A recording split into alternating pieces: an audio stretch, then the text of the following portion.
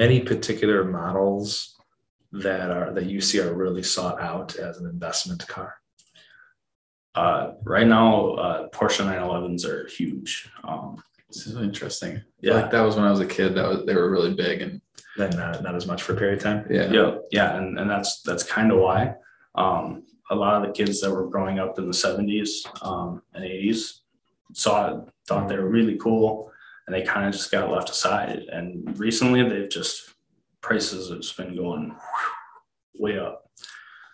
I kind of like to watch the depreciation value that occurs through the generation. You'll see it right now. They're about the 70s, late 70s, 80s are starting to go back up, and the early 90s ones are starting to come down. Welcome to Critical Thinking Required, hosted by LBW.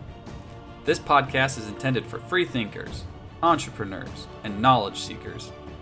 Join us as we discuss relevant financial topics, explore with guests their financial journeys, and engage with experts in industries such as space, media and entertainment, real estate, and many more. Buckle up and enjoy the ride. Welcome to Critical Thinking Required. You're with your host, myself, Tim Bickmore, and we also have my colleagues, Dan Weiss and Gary Grosskopf. He is going to be our guest today. We are going to be talking about buying cars. Why? Because Gary loves cars, and so we're going to speak to him about it for our clients and people who are listening to our podcast about what to think about when buying a car. What's interesting, as of today, the market for cars has been very different than it has in the past, where cars have held their value more so than depreciate due to supply constraints. But before we jump in and start talking to Gary about cars, if you do like our podcast and you like the content, please subscribe and share our information to whoever you'd like. We're just here to try to educate people on different subjects. So please, it really helps out. Subscribe, share, and like our content. We get a lot of questions about what car should I look at? How does it fit? We want people to feel like they're fitted to their car for various reasons. And so often Gary gets brought into these conversations to talk about what models make sense based on what someone's looking at. So that's a good place to start. So just some factors to kind of look into. And Gary, if we can kind of go over some of these things, maybe starting with size. The old question, does size matter? Yeah, well, definitely. Sometimes. Depends on what you're looking at. If you got a large family, a lot of people like to go with large SUVs. Minivans are always a great option still. Lots of room for hauling kids, doing sports stuff. If you're a smaller family, a lot of people like to go with sedans. If you're like me and it's just me and some other person, maybe a coupe, maybe a convertible, depending on the weather. Yeah, I love that you mentioned the kids part, because I never fully understood until I had a daughter, and she's pretty mild. But I've definitely had friends that love the minivan, even though they thought they wouldn't, because those doors slide, so they can't be hitting other people's cars in parking lots. It's like one of the major lists of parents' fears and so on. Obviously we can find all sorts of different sizes and so on in a vehicle. Usually we're talking about mid to luxury vehicles with our clientele. If maybe you can give some options. If somebody's looking for a mid-sized SUV, for example, what are some of the models or brands that we perhaps might suggest starting that journey with? Sure. So for kind of luxury upper scale, Acura makes a great SUV, the MDX. A lot of people, even though they meet a large brand of people and price ranges, but people love Toyotas. The Highlander is a big one. And then for their Toyota's luxury brand, Lexus, and I'm not quite sure what the model numbers are. They get a little crazy, but there's some definitely nice Lexuses out there. For European wise, people love their BMWs. BMW makes some good large SUVs. So does Volkswagen, the Atlas. That's a newer model. Yep, just came out a couple years ago now. It's been a little bit. So yeah, those are good. And then on the American market, the Chevy Equinox is a little smaller. The Traverse, people love those. Cadillac makes a nice XT6, and then people love the Escalade, the Suburban, and the Yukon from GM. All different brands: GMC, Chevy, and Cadillac. So yeah, there's lots of options. You can go What about on the and on. Volvo? Volvo? Ooh, What's that, CX90? XC90? It's XC90. Those are nice too. Very safe. They're always known for their quality of safety. They take that very important. And what can you tell us about drive type? So drive type, up here in Wisconsin, I'm always a proponent of four-wheel drive. It's very fun in the winter when you can kick the back end out and still be safe. That's just me. But a lot of cars now are just front-wheel drive. A lot of them come with four-wheel drive options, which is nice. It all just depends on if you really need it. It costs more to have more things spinning down there. But like out in California, you could probably get away with a rear-wheel drive or front-wheel drive only. Definitely something to consider, though, right? Because at least California aside, in these regions of the country, depending on how much you plan to drive that car, understanding your real drive components is really important in not so great weather. Oh yeah. Yep. A little bit too much power in a turn when it's raining or when it's a little icy, and you're gonna have a bad time. How about seating? So seating is obviously a big thing to consider. What are you finding as far as vehicles that offer some more room? If you're tall individuals like yourself or Tim, and also too, I think we get a lot of questions on vehicles that have like third rows. Like I've always been a fan of Jeep myself, and I've owned several Jeeps, and probably always will. And I know the Cherokee just came out with a newer model that has, I believe, another row of seats, which is on in the Jeep. Plus, of course, they reintroduced the Wagoneer, which would be a larger Jeep as well. So what are you seeing as far as extra seating and where you can find value in that? Well, I think it's always important just to look for something to watch for is that like SUVs, they'll have a third row, but there's no cargo room in the back. So you got to just watch for that. Also the room. I'm 6'2". My brother's about 6'5". So we're always good gauges on whether it's comfortable or not to sit in the back. And usually my younger brother likes to sit in the back and let his legs fly out the center aisle, because otherwise it's almost impossible. But it's just trying it out. Some fit people better, headroom wise. Some sedans just are really uncomfortable. I've sat there with my head like this, trying to be comfortable, and it just doesn't work. So, I mean, if you're just two people looking for a car, sometimes the back room doesn't matter. But if you got friends and you want to go to dinner or something, it's important to understand that they should probably be comfortable too, especially on the drive back or the drive there. In this case, you jump on an Uber too. If you're an Uber driver, you got to make sure that your people are comfortable. Yep. Yeah. And I mean, minivans are great for the room. We usually had great luck with that. And one thing we talk about all the time, I'm glad I'm past this stage, is car seats in the back seat too. It can be tough. It was tight in my Jeep, but there are some cars where you put a car seat in there, your back seat, I feel, is completely toast. I mean, we had a client who had bought a 911, not thinking about a car seat back there, and their spouse was not pleased about probably the purchase of the 911, but the whole thing. And he actually had a car seat in custom cut into the back seat. So I mean, that's going to an extreme, but he loved the car. So yeah, things like that to be considered too. And sometimes you get surprised. Not this last trip that Tim and I were in LA, but the time before that, we hopped in a client's G-Wagon. I've always loved the look of a G-Wagon. It has, G-Wagons have stadium seating, which I don't know that everyone recognizes that. So I still liked the car a lot, but I was surprised actually in the back seat how much less room you get in a G-Wagon compared to the front seats. Right. It doesn't look like that from the outside, but that is definitely in play. Yeah, it always looks like it's more roomy than it is, and it's just getting real tight in there. You mentioned a whole bunch of brands. Can you talk a little bit about assessing the quality of the vehicle, maybe by brand or I don't know. I mean, that's a hard call. How would you assess the quality in a vehicle?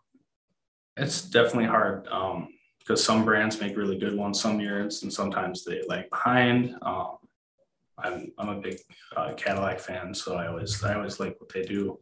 But people really love the European cars and their interiors. BMW for sure, Audi, Porsche. Definitely make great feeling interiors. The quality, a lot of the quality comes in for a lot of people that aren't into the outside part. Just comes into how the interior feels, how the leathers feel, what it smells like, how it just feels to sit in there, different technology components of it, whether the stuff's snappy and fast when you go through menus. A lot of the higher end cars put a lot more money into the technology, into the materials. Some of the lower end brands, some people don't find that as important. They'll go with more plastics, more harder materials. So it's more durable, but it still doesn't feel as great. So it's hard to differentiate brands because they all change up every now and again. But there's those big players that people trust for stuff like that.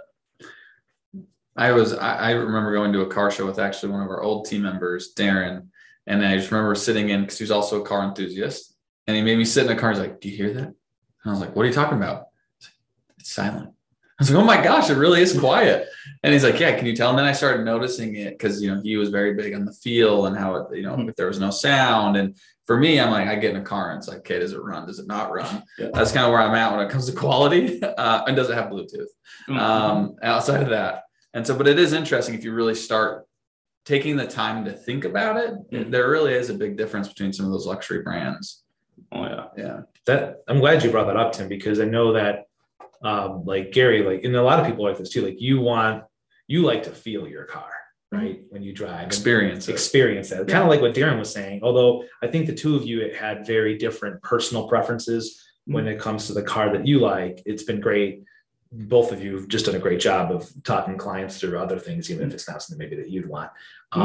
Which kind of brings me then to the thought of, what about when you have that feel, like what about handling?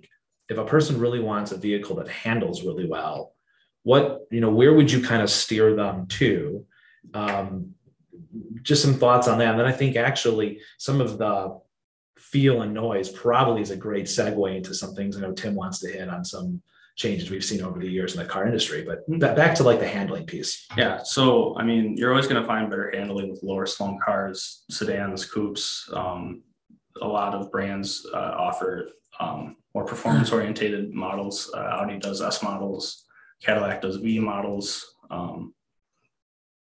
Just trying to think, Volkswagen has some type R or not. They have R models. Honda has a type R for their Civic. And just those more sporty things have stiffer springs. They might not be as comfortable to ride in, but they're going to have more of that direct steering feel where you turn it and it doesn't feel like it wallows. So kind of a feel thing. Instead of moving my body like it would. But if you're looking for that kind of thing, there's definitely great options for it. I can say GM as a whole does really good job with suspension in almost all their cars. And they're really highly regarded for that. Okay. So I'm going to change the subject a little bit, kind of going off of some of the quality and the handling of the car. So we want to talk about gas versus electric. Yes, the EV conversation, electric vehicles.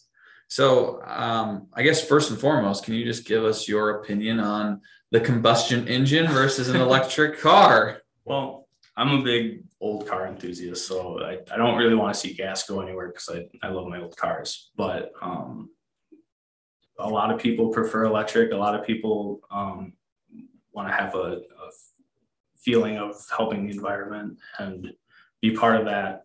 And that can be really important to some people. I don't understand electric cars as well. I like to work on stuff myself. So gas cars provide me a way to be able to figure things out more than I would be able to with a new modern electric car. Well, even modern cars now, there's a lot of technology components that I really can't fix if something goes wrong. So I'm a big gas car guy, but that's not for everybody. Okay. But so in an electric vehicle, talking about power. So I know GTO Judge is that's your baby. That's what you want, right? That's the goal. Mm-hmm. But obviously I know where the power is coming from. That it's the very strong combustion engine. Mm-hmm. Where does the power come from, for example, in a Tesla? Well, I mean, a lot of it's kind of hard because it all depends on geography. So for electric car, obviously we got to plug it into the wall or at a power station, but the electricity has to come from somewhere. A lot of times traditionally it comes from coal power, natural gas, especially in regions up in the north where we have changes in seasons and light. We can't really get solar as much as we can other places. So a lot of times up here, we're resorting back to coal or natural gas. So it's important to know where that electricity is coming from. A lot of people like to charge their cars at night when they get home. There's no sun at night, so solar power doesn't work as good as you'd like it to. You can still store power. I think Tesla has a power wall where you can hook it to solar and it stores the power in the batteries. So options like that are great for that. Yeah. Okay. All right. And what's interesting too is, again, we mentioned this in another podcast, but John, who was on our podcast talking about gas, I was speaking to him and he was mentioning that, so C-stores, which he owns, are not allowed to sell electricity from the grid. So for example, in Madison, Wisconsin, would be Madison Gas and Electric. So what they do in order to get electricity is they get diesel generators to be able to support the electricity. And then that's how they can charge for it. So you're running diesel fuel to get the generation, to get the electricity to then charge your car. So it's just an interesting thought there. It's what I guess sometimes can happen. But this is more of a question for our Midwesterners, because obviously we have winters and it gets cold and batteries can get drained by the cold. And so I was wondering if you could just hit on range anxiety. May not be as much of a case for our clients out in California. Weather is beautiful there most of the time. So I'm just curious on what your thoughts are on range anxiety and where that's going within the electric vehicle space. Well, I think the issue about range is kind of a big one because car culture in the United States is a big part of who we are, and having that freedom to be able to get in the car and pretty much drive anywhere you want in a day or two or three, depending on where you're going. It's important to some people. And if people want to go on cross-country trips, you got to really plan out where you're stopping, where you're charging, how much time it's going to take to do that. When it just takes 10 minutes to fill up your car and keep going with a gas car. I'm sure as time goes on, we're going to get to see a lot more range coming out of electric cars. And that's why I'm a big fan of, if you're going for an environmental route, go for a hybrid, because you get the best of both worlds. You get a gas powered car when you need it, and you get the electric when you don't. And that really helps to cut down on the range anxiety, because if you get to a gas station, fill up, keep going. And if you want the electric part, it'll be there. Gotcha. That's a great suggestion. But on that subject too, I'm curious, two things. So one question I have is,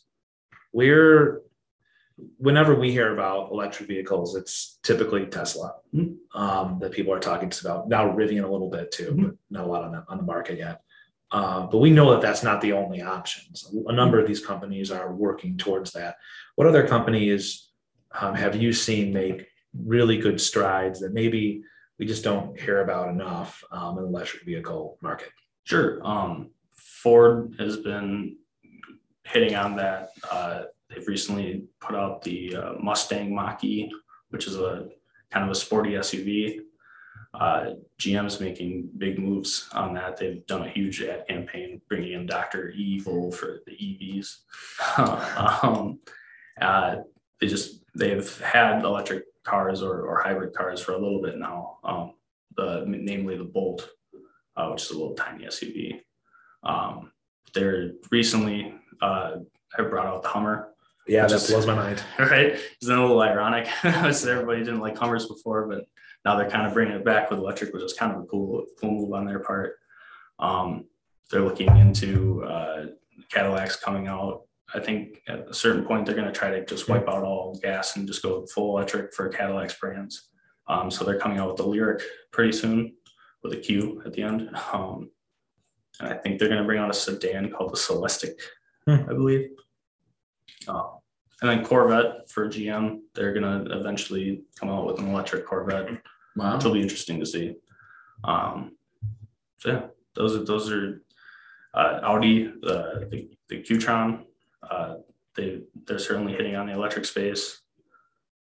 Those are all the ones I can think of right now. We also, this is my second question. In these conversations on this particular topic, we've also though heard that the combustion engine itself has made efficiency improvements. And so what can you tell us about the future of that engine? It's interesting. I know that Toyota has been working on creating actually a hydrogen engine. So still internal combustion, but doesn't use gasoline, uses hydrogen. Hydrogen is actually a very interesting idea. Logistically, it's kind of hard to try to produce the hydrogen and distribute it into places where you can get to it. But it's definitely an option. And I believe Toyota is going to be putting in race cars and testing that out, which will be really cool. But they're also just working on efficiency with gas cars too. We've made huge strides from the 70s from doing emissions things, making it better for the environment, making it more efficient, obviously. Just based on the designs of the engines, they can get a lot more power using things like turbochargers and superchargers to force more air in to make the whole combustion process more efficient using more air. So we're seeing smaller and more efficient engines as time goes on, doing the same kind of power that big giant V8s were doing back in the 60s. So it's really interesting to see. Okay. All right. So I'm gonna change our course a little bit. And I know we talked obviously a little bit about gas versus electric, what to look for in a car. Now we can talk a little bit about how to buy a car. So like I guess first is first most, like where do you find cars? Like what's the best deal? Are we going to what is it? Not cars.com. What's the Carvana or no CarMax? CarMax. I was thinking of CarMax. So like those type of searches. And also we had heard, and I think they may have launched it too, where they're even like a car sharing service is what some companies, I think GM or maybe was thinking about spinning that out or beta testing it, where you can then like be a subscription where you can trade the cars. That was GM. Cadillac specifically, I think. Oh, really? Yeah. I didn't hear about that. Yeah. So like subscription. So I'm just out of curiosity, like where do you find cars today? Is it still on the lot, or are you going like where, if you're going to buy something, where are you going to go buy it? Yeah, well, I think a lot of it nowadays starts online. You can have great access to looking at cars that are available on dealers' websites. If you're going for a new car, obviously, the dealer's the way to go. You get the best kind of warranties there and the initial service if something goes wrong. Obviously, cars can come out of factory and things can be messed up, and it happens, but a lot of times they're good about fixing that. Used cars is where it gets a little more complicated. Like you said, CarMax, Carvana, Facebook Marketplace. And I was going to get to that too. Okay. Yeah, Facebook Marketplace, Craigslist, CarMax, and Carvana do a great job of showing you things online. I've actually had a lot of fun going on Carvana, and they'll give you a 360 view where you can look at every ding and mark that they show, and they'll deliver it to you, which is cool. And in CarMax, they have locations all over the place, even local used car lots, which might not have the same level of warranties or guarantees on it, but you can still probably find good deals. You just got to be careful and do your research on what you're buying. Auto Trader still exist? Yeah. So true. Yeah. What about Facebook Marketplace and Craigslist? Are you going there? I mean, I know people are. That's scary. Yeah. So that's my current car that I drive is where I found that on Facebook Marketplace. There we go. I bought it in the Caddy. Yeah. I bought it in Beloit from a really nice lady. But you got to do a lot of legwork with that. You gotta What kind of legwork are we talking about here? I mean, proceed with caution. Yeah, right. Proceed with caution. I mean, buying anything on Facebook for sale or Craigslist, just got to be careful who you're buying it from. You got to make sure they're safe. Luckily, I like with Facebook, you can look at their profile so you can see if it's like an actual real person. And I've had great luck so far. I mean, the Cadillac that I drive now, I got it for a great price. It only needed tires when I got it. And it's just been great. Awesome. But you can have real lemons too. I mean, people sell cars for a reason. Sometimes they're tired of it and they'll just sell it, but some have problems and they won't tell you. And so you gotta know that you're either gonna have to put in the work to make it work for you, or you're gonna have to shell out more money than you were expecting to make it what you were hoping for. Okay. Have you had experience with auctions? I haven't done any auctions yet. So stay tuned. Yeah. Says yeah. We have to do another podcast on Gary's auction experience. Yeah. So we've got a lot of this recently with leasing versus buying, and we've gotten quite a bit, as you know, Gary, because you've been helping out with it. With should I buy my lease out? And so I don't know if we start with like current market environment where the car market is, and then talk a little bit about that, and then talk maybe a little bit about leasing versus buying. Sure. So I mean, the market right now, I think we're still seeing it, is that cars are holding up their value a lot more than they have been. It used to be the case that when you bought a car off a new car lot, it would depreciate about 20 to 30% as soon as you drive it off the lot. If you came back and tried to sell it to them, you'd be taking a big hit.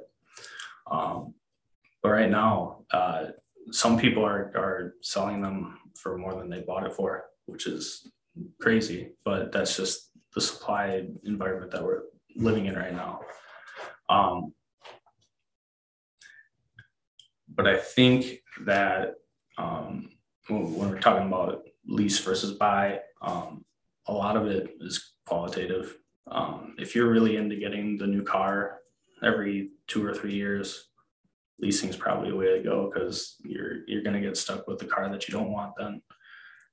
You can just keep going and rolling it in, and people find a lot of success with that. But if you really end up liking this car that you've leased, buying it out, it's not a bad option, especially in the environment we're in right now. It could be a really good deal compared to what you're getting. We've had people several times now in this environment buy out the lease because of what they get paid for it, and then turn around right there and immediately sell the car to get more cash to put down on a larger down payment on a new lease. So it's been I've never seen that before. No. This is a brand new environment that we're in for that. It's kind of bonkers. But yeah, you can get some really good deals on that. So people are really lucky when they leased a car 3 years ago and are in this environment. And with leasing too, Garrett, I know we usually talk about it also as like time frame. So how long? And obviously getting the new car every 3 years, which you're speaking to time frame. So if somebody's said, oh, I'm going to use myself. Like, hey, Gary, I'm going to buy my car and I'm probably not going to get rid of it for like 10, 15 years because that's just how I am. And you're probably like, all right, it probably makes sense to go ahead and buy it and lease it. And is that more so just because then why would we talk about it in that realm, I guess, from a time frame? Well, a lot of people just like having the ownership of it. A lot of people celebrate when they finally stop paying those payments and it's actually theirs. You just got to remember that when the car gets older, more miles on it, more things go wrong. You might have to end up paying for it. But I mean, some of the cars, like the car that I have, is pretty old now, but it's still doing okay. And so you can find those success stories in that. Yeah. Okay. All right. And what about, I guess we could talk a little bit about financing and the route of financing cars. So if we wanted to go ahead and buy the car outright, just the financing options that we typically see. Yeah. At least around here, we have great local credit unions having good financing options for used cars. A lot of times the used dealerships have some financing options that are really good. I think recently my dad purchased a car and got somewhere under 2%, I think, on their interest rate. So I think we'll probably be seeing interest rates start coming up a little bit now, but it's always great to shop options on financing because the one that the dealer offers you isn't always the set in stone one. Okay. And then hitting on a little bit too of just like depreciation, which kind of ties into availability. Mm-hmm. So like, how are we feeling about depreciation today on cars? I know you mentioned before, like, oh, you drive it off lot was 20%. It's not really the case any longer. I know. And depreciation is different for all types of cars. Trucks, pickup trucks are notorious for not depreciating very much as they get older. I mean, there's it's more durable, more desirable. Seems like a lot of people are just looking for pickup trucks. I mean, even trucks that are 15 years old are still going for lots of money. But depreciation wise, I mean, yeah, this is just a totally new environment for new cars and even just slightly used cars. Are there particular brands that tend to depreciate less than others? Luxury for sure, and pickup trucks. Luxury cars will, I think, see a slow depreciation right out of the gate. And then as soon as they start hitting a certain age, when they're getting a lot of miles on them, then you can get them fairly cheap. But that's when issues start to arise. Okay. I guess that's a great transition to the last subject we want to talk about. So most cars lose money over time. Mm-hmm. Some cars don't.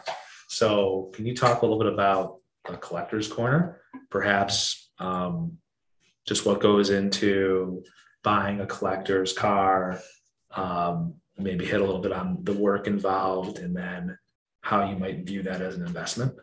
Sure. So not always. Not always. A lot of collector cars are just labors of love. There's a lot of time and energy involved in picking parts out. When things go wrong, things aren't as readily available. A lot of it is just is all love, because sometimes you're just not going to get the money out that you put in.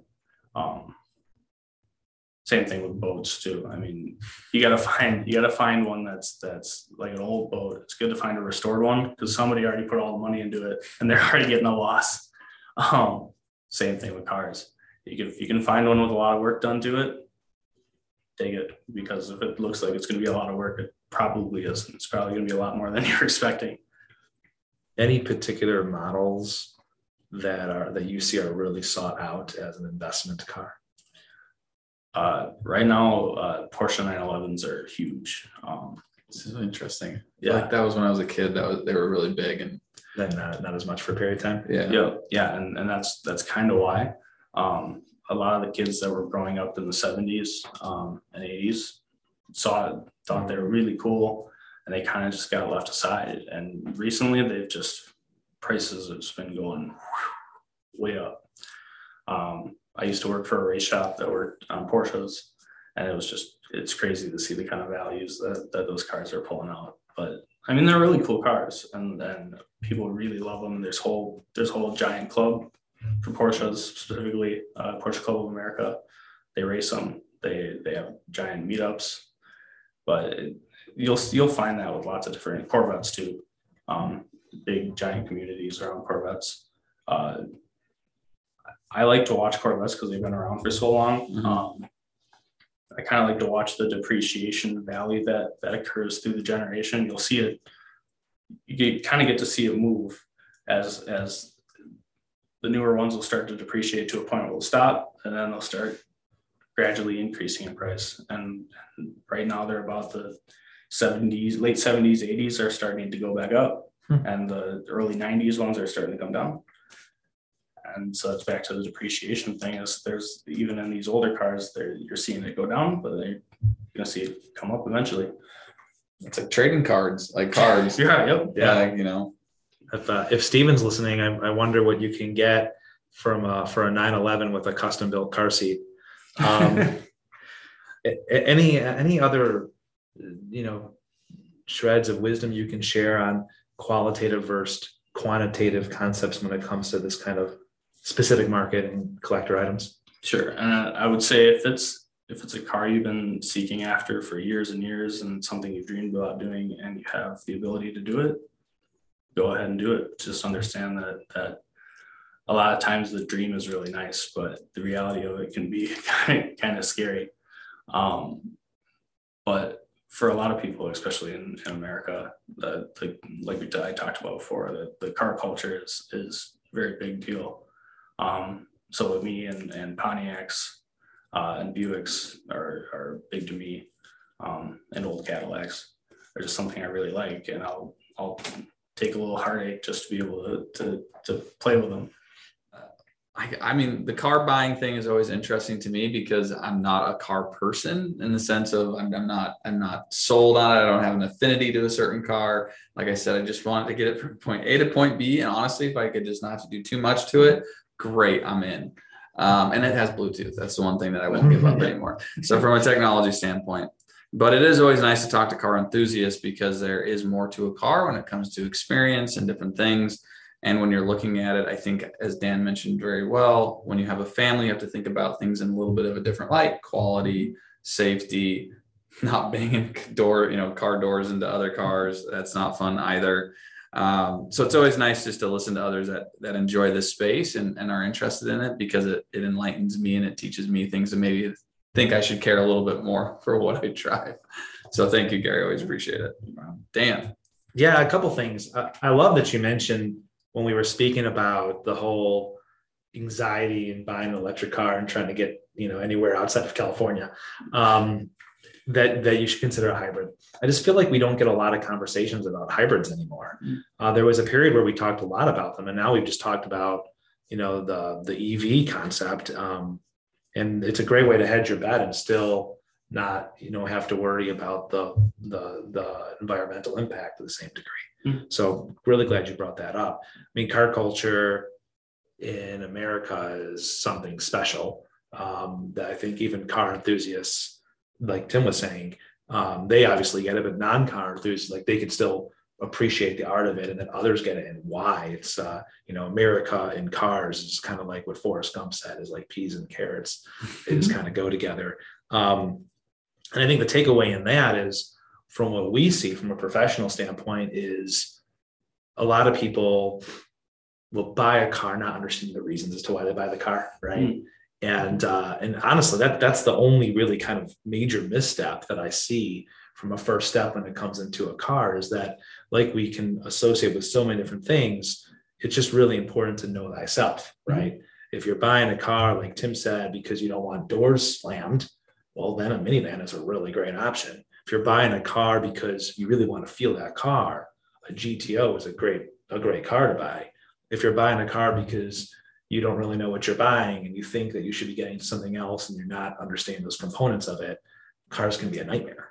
So a lot of reasons, whether they be cosmetic, which I think is fine. It is a piece of art, or you're buying for the story or whatever be the case. Those are all acceptable. Again, as long as it's just in line with what you really want to do. The last thing I want to mention is really a shout out. It's been about a year since we've touched on this subject. So last April, we had Alex Shep come on and talk about cars as well. So Gary spoke about where you can find cars. If you don't want to find the car, but you know what you want, there are professionals like Alex, he's based here out of Madison, that you can hire to go find you a car. I think when we talked about a year ago, he just pulled in a new Rolls-Royce Phantom, which is a very difficult car to find for somebody. So if you know what you want, you don't want to do it, there are services, great services like that, to be able to find these situations. And so if you want to hear what he had to say, that's season 2, episode 14, titled You're Not Buying a Car, You're Buying a Story. And he does speak a lot about that. So that's all I have. Your final thoughts, Gary? My final thought is cars are complicated, and so people shouldn't feel bad if they need a little help to ask a question. I'm certainly always happy to talk about cars, but cars are just kind of a big part of our lives. I think they're going to continue being so. So yeah, take the time to look at what you like. Don't feel bad if you're going for a quality brand and something that you really like, because it's going to be a big part of your life. So might as well enjoy it. Well, as Tim said, I echo his thoughts. Thank you again for sharing this and always sharing this with our clientele off mic. We always appreciate that, Gary. And thank you, audience, for tuning in, no pun intended, to another one of our episodes and just joining us in these fun conversations about anything finance. Have a great day. Take care of yourselves. Thank you for taking the time to start your journey of thinking differently and listening to LBW talk about stuff they love. Until next time. The opinions expressed in this program are for general informational purposes only and are not intended to provide specific advice or recommendations for any individual on any specific security, on any specific broker-dealer or custodian. It is only intended to provide education about the financial industry. To determine which investments, broker-dealer, or custodian may be appropriate for you, consult your financial advisor prior to investing. Any past performance discussed during this program is no guarantee of future results. As always, please remember investing involves risk and possible loss of principal capital. Please seek advice from a licensed professional. All opinions expressed by podcast participants are solely their own and do not reflect the opinion of Leach, Bickmore, and Weiss Wealth Management, LLC. Leach, Bickmore, and Weiss Wealth Management, LLC is a registered investment advisor. Advisory services are only offered to clients or prospective clients where Leach, Bickmore, and Weiss Wealth Management, LLC and its representatives are properly licensed or exempt from licensure. No advice may be rendered by Leach, Bickmore, and Weiss Wealth Management, LLC unless a client service agreement is in place.